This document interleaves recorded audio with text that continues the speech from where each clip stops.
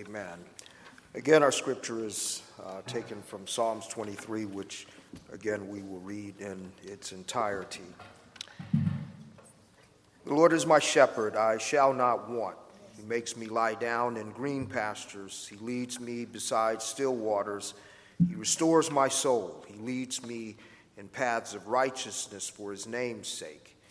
Even though I walk through the valley of the shadow of death, I will fear no evil, for you are with me. Your rod and your staff, they comfort me. You prepare a table before me in the presence of my enemies. You anoint my head with oil, my cup overflows. Surely goodness and mercy shall follow me all the days of my life, and I shall dwell in the house of the Lord forever. Amen. Now, this evening, what I'd like to do is take a more nuanced and a more in-depth look at probably one of the most familiar, beloved, and most quoted psalms of all of the Psalter. Most people who are not even believers know Psalms 23 for its poetic beauty and for its splendid imagery. Because David, who is the author of the psalm, and I think this is one of the ways that we understand this, and one of the things that gives it so much depth and beauty, is that David, who was the author of the psalm, at one point had been a shepherd, and he was the shepherd, as it would be, of his father's flock. And so David, when he came into maturity, and understanding his role as a king over God's kingdom, in writing this psalm, what David does is he makes a correlation between God's covenant promises and provisions and the kind of care that a shepherd provides for his sheep, the sheep that they tend to. And that's intentional, and David certainly means that. And if all we were to do is glean from this particular psalm, as many Christians do, and make the correlation that David does, that God's leading of us is like that of a shepherd leading his sheep, then I think that is inadequate. That is legitimate. That's a legitimate interpretation or application of this psalm. However, I would also argue that, as with all of Scripture, and especially the promises of God, especially the provisions of God, if we don't just try to go one-to-one correlation to all of those things that David mentions here, if we do not ground all of what God promises and provides for the salvation of the saints in the person and work of Christ, then I would argue, as preachers would say, we have left way too much meat on those bones. And so if all we see is God is like my shepherd and he does this, and we don't tie that specifically to the person and work of Christ, then we have neglected, as much as legitimate as that may be, there is more that's being addressed here. Now, there are two biblical sources that would put us in that direction, that there is more here than even probably what David understood. In other words, David was writing from his vantage point poetically about God's promises and provisions, but God used his words prophetically to point to the substance that is fulfilled in the person and work of his Son. Very much in the same way that in Psalms 40, David is writing from his own personal experiences, but yet the writer of Hebrews takes the words of David and applies them specifically to the person of Jesus Christ. Same thing in Psalm 16, where David says that he will not allow our bodies to suffer or to die, perish in the grave. And Peter, on the day of Pentecost, says that David wasn't referring to himself, even though he may thought he was, but God was using him prophetically, and therefore he was speaking of Christ. And he therefore calls David, he elevates him from the stature of poet to prophet. And he says that David, by the way, is still in his grave. So the one that applies to is Jesus Christ. So that being the case, what I want to do is consider the language, the shepherd language in this passage in light of two other places, and then we'll come back to Psalms 23 and look at four particular things from it. The two places are, one, Ezekiel 34. Ezekiel 34. Now, what I want to do is real briefly, because I don't want to go into all of the details. I'll just give you a 4-point outline without reading all of the verses of the 34th chapter of Ezekiel. In Ezekiel chapter 34, in verses 1 through 10, God addresses the failure of the spiritual leaders of Israel. And he calls those spiritual leaders shepherds. Their failures is that rather than feeding the flock of God with the word of God, they've wandered, and therefore they have scattered the people. And by the way, this is not just in reference to the time of the overthrow of Jerusalem, but even they were scattered even before the overthrow of Babylon. So in verses 1 through 10 of Ezekiel 34, the Lord addresses the failure of the shepherds of Israel. And then secondly, in verses 11 through 22, Ezekiel addresses, or God speaks through Ezekiel, and he promises to be the shepherd of his people. As a matter of fact, if you look in verse 11 of chapter 34, he says, "For thus says the Lord God, behold, I myself will search for my sheep and will seek them out. As a shepherd seeks out his flock when he is among his sheep that have been scattered, so will I seek out my sheep." So God is promising to be the great shepherd for his people. The third section in verses 23 through and 24, God says that the shepherd will be David. Now hold in mind that at the time Ezekiel is writing this, David is long dead. So we know he's not saying that God is going to raise David from the grave, but rather he is speaking of the son of David that will be the shepherd of his people, which will represent God himself shepherding his people. Look at Ezekiel 23 and 24.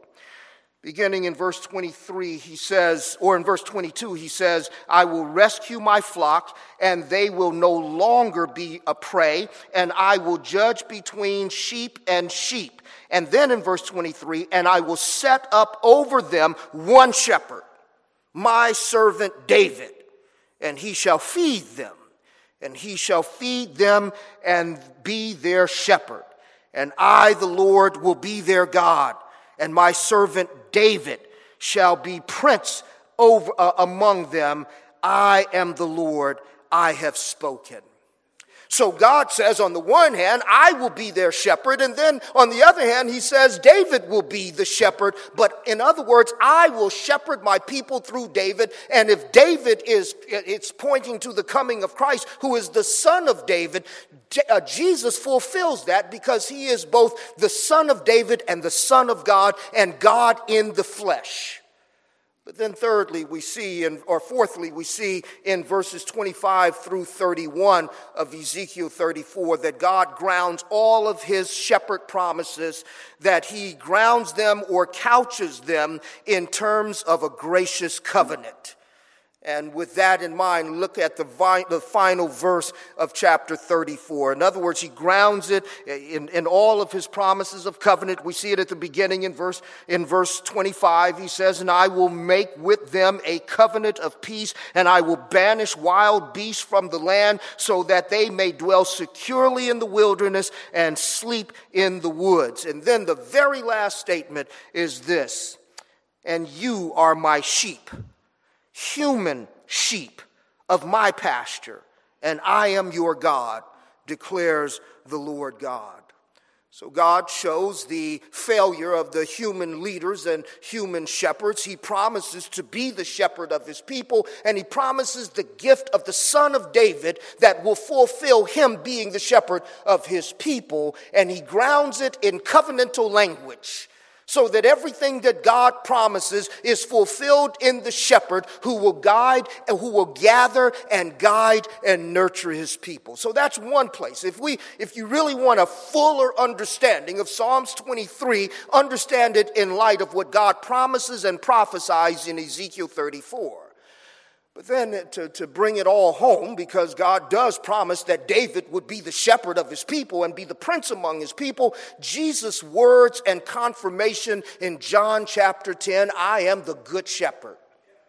And so all of the shepherd language of Jesus is a fulfillment of the shepherd promises of Ezekiel 34. And so a fuller look at Psalms 23 incorporates a fuller description of the shepherding of God promised in Ezekiel 34 and claimed by Jesus in the 10th chapter of the Gospel of John. Now, with that, I want to look at four things concerning the shepherding of God's people as set forth in the beautiful and poetic language of David here in Psalms 23. And I want to begin at the end. In verse 6. In verse 6, he makes this proclamation at the very end of the verse, "And I shall dwell in the house of the Lord forever." Here's my first observation. Man's ultimate problem is that he has been banished from the house of the Lord. You see, we have to first get an understanding of what is meant by the house of the Lord. The house of the Lord is not just the physical place of worship in a fallen world. It's not just the temple in Jerusalem. It's not just the tabernacle in the wilderness. It's not just the place in which we meet with him on this earthly plane in our day and time, but the house of the Lord has a broader understanding. It goes back to Adam meeting with God in the garden. And the idea of longing for the house of the Lord, which, by the way, David speaks of quite often. He talks about the benefits of the house of the Lord. And in Psalms 27, he says, "One thing I have desired, and that which I have also sought for, and that is to dwell in the house of the Lord all of the days of my life." Now, he's not talking about a place. He's not saying, I just want to live here and don't want to go back into the world. But if we connect it ontologically to Adam, then when we speak of the house of the Lord, it speaks of a place of fellowship in the presence of God that was lost in the fall.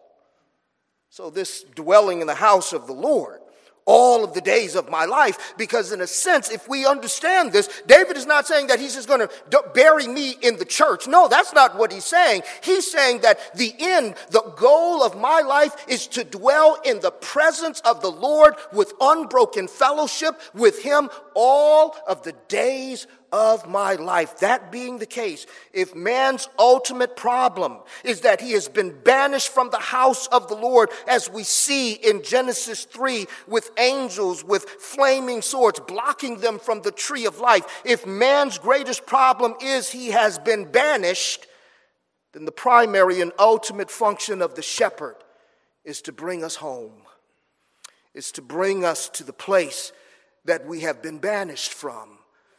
And so what God has promised in Ezekiel 34 is that I will gather my people who have been scattered, and I will bring them to my presence. I will bring them to myself. And Jesus, who says in John 10 that he's the good shepherd, what the good shepherd does is he brings us home. Moses says that thou hast been our dwelling place from everlasting to everlasting. You are God. He has created us to be in eternal, unbroken fellowship with him where there is neither night nor day. And we are, as long as we are not enjoying that experience, then we are not home. What God does in our individual corporate worship, what he does for us until we get to that great day where we worship him, where, as the old folk used to say, where it's always howdy, and never goodbye. Before we get there, God brings us into a sanctuary to remind us, you are home.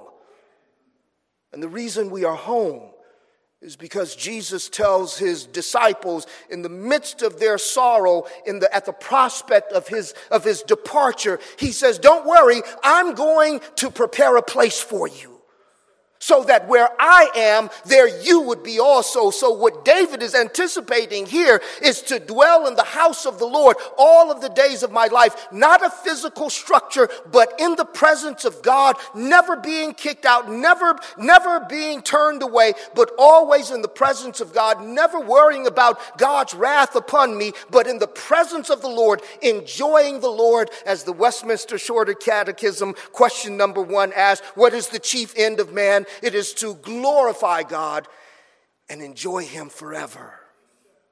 And so the ultimate function of the shepherd is to get us to that place where we can enjoy God forever and have a sense, even on this side of heaven, have a sense of being in the very presence of God. That's one of the reasons I love the language of Hebrews chapter 10, or Hebrews chapter 12, when it talks about worship. And it says, we've not come to Mount Zion, which has been shaken by lightning and thunder and the threats of the giving of the law. But it says this, we have come. And I love what R.C. Sproul has done with this in preaching about when we gather in worship, we are gathering with the spirits of the saints and all of the angels who are worshiping God. We are being allowed on this side of heaven to worship at a level that the angels are worshiping in the very presence of God. So he says, we've not come to a mountain that has been troubled by fire, but we've come to Mount Zion. And God sets up Mount Zion in the sanctuaries where his Son is worshiped and glorified, and it becomes the portal by which we are able to penetrate our right now experience and realize what Paul says constantly throughout the New Testament. You know, you are seated in heavenly places in Christ Jesus, because we have been brought into the presence of the house of the Lord. And the house of the Lord is the dwelling place of God. The writer of Hebrew also says in chapter 4 that we can go boldly to the throne of grace and seek petition, make petition. We can ask for mercy and help in our time of trouble. Hebrews chapter 6 says that we have a forerunner who has gone behind the veil. And when we worship God in spirit and in truth through Jesus Christ, then what our shepherd is doing is taking us, feeding us from a portal that will be more fully ours when he calls us home. If our greatest problem is alienation and banishment, then the ultimate function of our shepherd is to take us into the house of the Lord and let us stay there. That's what Jesus is talking about when he says, listen, don't worry, I'll be back, because I'm simply going to prepare a place for you. That's why we can be identified as being seated with him. That's why we have been raised with him, so that we can experience all of the pleasures and all of the joys that as much as we can handle on this side of heaven in our present constitution, that we can handle the joys of the house of the Lord even in these failing tents. The end function, the ultimate function of the great shepherd that David alludes to in Psalms 23, and God elaborates more fully in Ezekiel 34, and what Jesus says he is the fulfillment of. The ultimate function of the great shepherd is to take scattered sheep. Paul says we all, like sheep, have gone astray. And the great function of the great shepherd is to gather us from where we have been scattered and then bring us into the house of the Lord. And what we experience, that's why I don't think we should take our worship lightly. I was reading Keith Matheson. He's written another book on the Lord's Supper, and he makes this observation. He says the Lord's Supper was intended, or the Passover and then eventually the Lord's Supper, was intended to be a strange event. It was intended to be strange. As the Lord's Supper is intended to be strange. It's strange in comparison to the things that are all around it. But then he makes this further observation. What has happened where that which should be strange has become too common?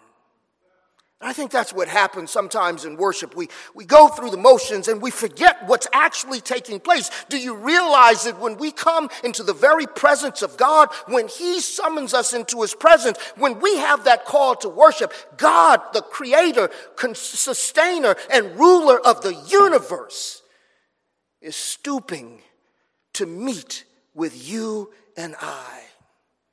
How excited would we be to get an invitation to a dignitary? I think of how people make a big fuss of being in the presence of the Queen of England. And here we are in the presence of the King of the universe. And it becomes ho-hum. Here's the function of the shepherd: to take scattered sheep and to bring us into the house of the Lord. And it's almost as he brings us here, especially on this side of heaven, he brings us here, and through the things that have been provided, he's kind of whispering in our ears, do you understand where you are? We are in the presence. We are in the house of the Lord. Do you understand what took place in order for you to be there? You are in the house of God, and you haven't been kicked out. But here's the second thing. Secondly, we see in the middle section of this psalm, we see three realities that testify to our banishment and our alienation. Three realities. In other words, this psalm revolves around the shepherd leading us into the house of the Lord. And in the body of the psalm, he gives us three things that remind us that we need to be guided by a shepherd into the house of the Lord. Because here these three realities testify to the fact that we are not fully there yet. Three things. One, in verse 3, he indicates discomforts of the soul. In verse 3, he says, he restores my soul. Why does the soul need to be restored? Because we, being alienated from the life of God by our natural state, will experience discomforts of the soul. The Pilgrims or the Puritans used to talk about the nighttime of the soul, but we experience discomforts of the soul. And so that the very discomforts of the soul, those things that keep us up at night that have nothing to do with our physical ailments, is a reminder that we've been banished. The sense of alienation. How many times do we read in the Psalms of David, especially in those Psalms of desperation, how long, O Lord? How long will you allow your people to suffer? How long will you allow me to experience this? And whatever it is that's causing him to cry out in anguish is evidence that we're not in paradise. And the shepherd has come to lead us to paradise. But not only is discomfort of the soul testimony of the fact that we are not fully in the house of the Lord yet, but we see in verse 4 the very shadow of death is a reminder that we, in our natural state, do not live fully in the presence of the Lord or in the house of the Lord as God created us to. In verse 4 he says, even though I walk through the valley of the shadow of death. The valley of the shadow of death refers to not only to the death that is at work within the writer, but the death that he experiences as he journeys along. We walk through the valley of the shadow of death, and the very fact of death testifies to the fact that we've been banished. You see, the one who was banished from the garden is the one who had been given the sentence of death. And then verse 5, we see a third reality that reminds us that we're not in the house of the Lord as we will be in the eschaton, and that is the fact of enemies. In verse 5, he says, you prepare a table before me in the presence of my enemies. One of the things that David makes clear throughout the writings his writings in the Psalms is that enemies can be internal and external. David knows from his own life experiences, enemies can be at the dinner table as well as at the gate. And so the very fact of enemies, we see it even as early as Genesis 3. At the end of Genesis 2, Adam is singing the praises of God for giving him the gift of a woman. And then when he sins and the judge shows up, he starts pointing his finger at the woman. Adam, did you eat that fruit? Oh, the woman you gave me. And so we see enemies, and I can see Eve like, what? For real? Is that what we're doing now? You would just give me this wonderful song of praise, and this is what we're doing now? So she looked around for somebody to point to, and she said, well, it was the snake. And from there, the Lord says, from now on, here's what's going to happen. You're going to get married, but there's going to be strains. And so the fact of enemies in the most hostile sense of those who would seek our lives or seek our positions or seek our possessions, but enemies, those that we conflict with, The fact of enemies, understand that before the sin of Adam, the only enemy was the serpent who had already been kicked out of heaven. And so now, the fact of enemies is a testimony to the fact that we are not naturally in the house of the Lord. As they say in Wizard of Oz, Dorothy, Toto, we are not in Kansas anymore. But that brings us to a third consideration, how the shepherd functions in the face of these three realities. Because, brothers and sisters, here's what we will have to deal with in our fallen state. We'll have to deal with discomforts of the soul. We will have to deal with death. And we will have to deal with enemies. And so God has sent us a shepherd who has gathered us as we have been banished from the garden. And he promises three things that respond to the realities that remind us that we've been kicked out. In verse 4, he's the one who leads us. Amen. Isn't that good news? I like that because that means God doesn't give us a roadmap. No, he leads us.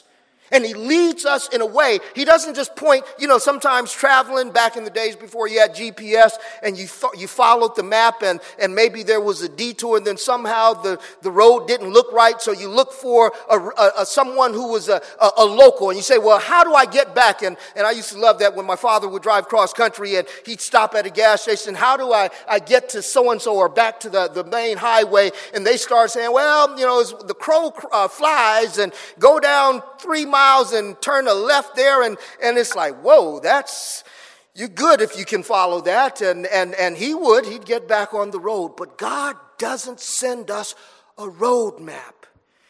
In verses 2 and 3, he says that the shepherd leads. In verse 2, he says, he makes me to lie down in green pastures, and he leads me beside the still waters. In verse 3, he restores my soul, but he leads me in the path of righteousness for his name's sake. The shepherd comes to get us home. He comes to bring us to the house of the Lord. What reminds us is that we are not in the house of the Lord is the reality of our soul's discomforts and the shadow of death and the enemies that are all around us. And so the shepherd comes and he doesn't stand in the corner of the field and point us in the way we ought to go. He leads us. And he does lead. Now, I know that people have difficulty in understanding how the shepherd leads, but he does lead. Jesus in John chapter 10 says that my sheep know my voice, and the voice of another they will not hear. And where the shepherd leads, the sheep will follow. There will be some stragglers and there will be some who want to join the crowd of the sheep who are well taken care of, but his sheep are led by him. So because of the reality of the soul's discomfort, because of the reality of death and the shadow of death, because of the reality of enemies, our shepherd doesn't show us the way, he leads us in the way. And so, brothers and sisters, when our souls are disquieted, it's not because the shepherd has left us. He's with us. He's leading us. And he feeds us. That's why he restores our souls. And our souls are spent as we wrestle with the issues of life. And our souls are exasperated as we deal with the issues and the realities of our own failures. And we are spooked as we go through the valley of the shadow of death. But our shepherd is with us. And we can't escape enemies. But our shepherd leads us. And he leads us through all of these things. He doesn't just point to the way. He is the way. And he leads us. But not only does he lead us, in verse 4, he comforts us. He leads us in the way, and as he leads, he doesn't do it stoically. He doesn't say, oh, keep a stiff upper lip. He comforts his sheep. In verse 4, he says, even though I walk through the valley of the shadow of death, I'll fear no evil. Why? Because you're with me. And your rod and your staff, they comfort me. The shepherd who leads his flock comforts his flock. He feeds us. I love what it says in Isaiah, that a bruised reed he will not break. A smoking flask he will not quench. Yes, he knows that we're spent. Don't you love the tenderness that the resurrected Christ shows the belligerent Peter? Remember Peter, oh Lord, no, I'm not going to let anything happen to you. And then when he asks the question about someone betraying me, Peter says, oh no, not me, Lord. I'll die for you. I won't do anything like that. And then as soon as he's arrested, Peter moves away and denies that he even knows him. And then when the Lord is raised from the grave, we see this encounter with Peter. And Peter thinks that his failures has caused him to now have to go back to fishing. He has to go renew his fishing license. And Jesus comes to him. Remember, this is the same disciple that Jesus says, I've given you the keys to the kingdom. And Jesus goes to him. And he says, Peter, do you love me more than these? 3 times. Some have suggested that 3 times corresponds to the 3 times that Peter denied that he knew him. And then here's what he tells him. Then you just go on and feed my sheep. He already said, Peter, I already prayed for you. I knew Satan was already asking for you, that he would sift you if he could, but I've prayed for you. Now I'm telling you, feed my sheep. I haven't come to get the keys back. I come to tell you that it's okay. Go ahead and tell them who I am. Feed my sheep. Because what God does through his shepherd is that he comforts. One of the great frustrations of not understanding the distinction between law and gospel is that too many preachers think that we are doing God's bidding when we beat people up from the pulpit. No. Let the law do its work. Explain what the law is and show how we've missed it. But we don't break anyone down by the law that we have not built up with the gospel. And if you know not the gospel, you'll never find comfort in it. But we don't kick folk when they're down, because that's not what the shepherd does. He says he comforts, and he comforts us in our time of need. Peter needed a friend, and Jesus was that friend. Paul needed someone to encounter him, and Jesus is the one. He doesn't even just give him a conversion experience. Jesus himself encounters Paul. Brothers and sisters, he comforts us. He comforts us because of the reality of our soul's discomforts. And the shepherd comforts us because we have to continuously pass through the valley of the shadow of death. And the shepherd comforts us because there are things that we don't understand that we have to deal with, and we get frustrated. And the shepherd comforts. But not only does he lead us and comforts us, we see in verse 5 that the function of the shepherd as he tries to get us home is to nurture and refresh us. He nurtures and refreshes us. In verse 5, he says, you prepare a table for me in the presence of my enemies, and you anoint my head with oil. Now, I know we think of that in a more ceremonial sense, but one of the reasons, just think of it yourself. Why do you put oil in your hair? Why do you put oil, on your scalp? It's because it gets dried out. And our great shepherd puts the anointing oil on us. It's not olive oil. It's the oil. He's not talking about what we do in services. No, he says the shepherd. He refreshes us. You look at a sheep's wool, especially when it's time to shear. It's close to shearing time, and the wool, it makes them uncomfortable. But the shepherd puts oil on their heads. He gives them refreshment. And here's the thing that he says. He says, I know your enemies are there. And so what I'm going to do is not hide you from the enemy. I'm going to set up a table for you. And sit down. Go ahead, sit down and eat. Don't you like that? Here's what he does. He prepares a table for us in the very presence of our enemies, in the presence of our struggles, in the presence of the shadow of death. He sits us down at the table. Now, granted, when he instituted the Passover in Exodus chapter 12, he tells them to make sure you eat with your sandals on and your belts buckled because you're a pilgrim. But still eat. He doesn't say hurry. He just says eat. Eat. You prepare it in haste, but go ahead and eat. Take your time and eat.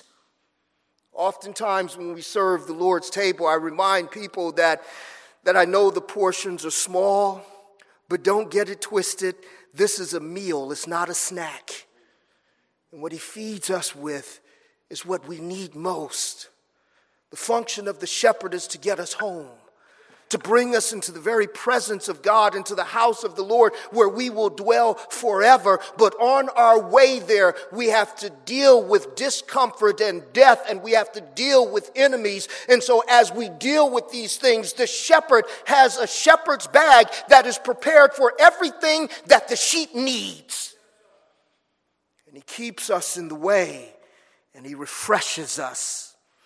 He says that not only does he prepare a table, but because of that, the opening part of verse 6, he says, therefore surely goodness and mercy shall follow me.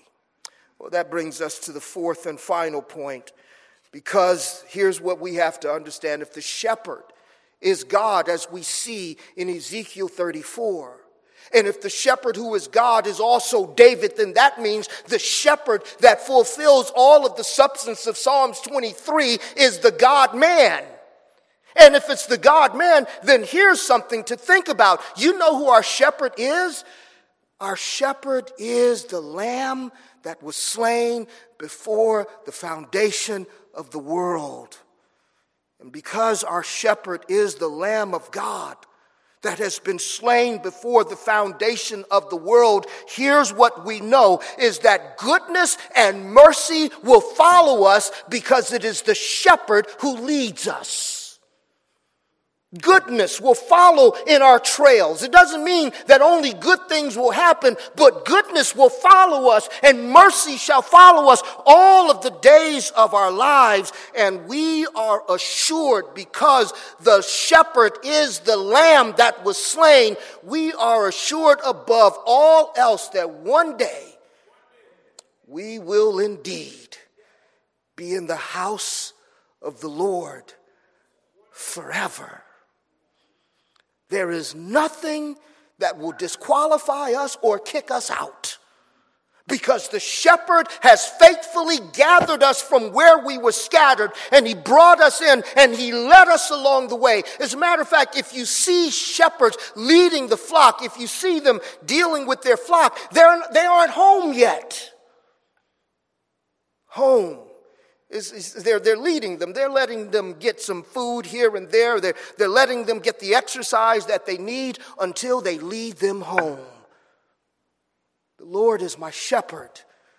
Because the Lord is my shepherd, I will not lack anything that I need to get home.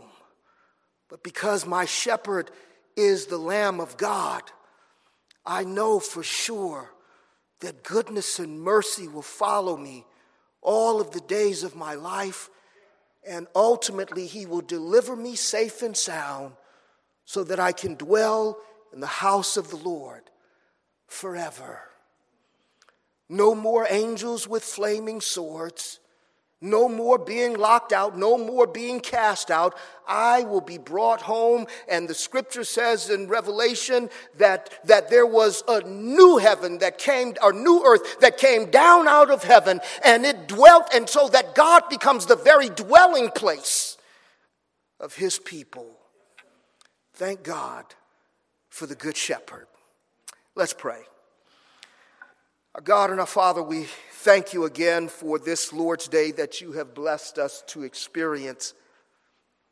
We thank you for bringing us away from our ordinary routine and speaking into our present moment truths of eternal value and weight. We thank you for the portal of heaven that has fed us with our heavenly benefits, even as we dwell in these houses of clay. But we thank you especially for the gift of the great shepherd who has gathered us from where we have been scattered by sin and is guiding us into the fold until we are brought into your presence for all eternity. Feed us. Let us be restored and renewed by what you've given to us through your shepherd. Let our wounds be healed. Let our sorrows be quenched. Let our souls be made happy because we have been nurtured and cared for by your great shepherd. Thank you, Father, for Jesus. Thank you for his rod and staff.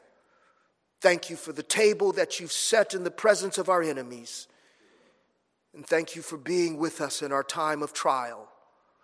Thank you for being our shepherd and for making us your sheep. It is in Jesus' name that we do pray. Amen.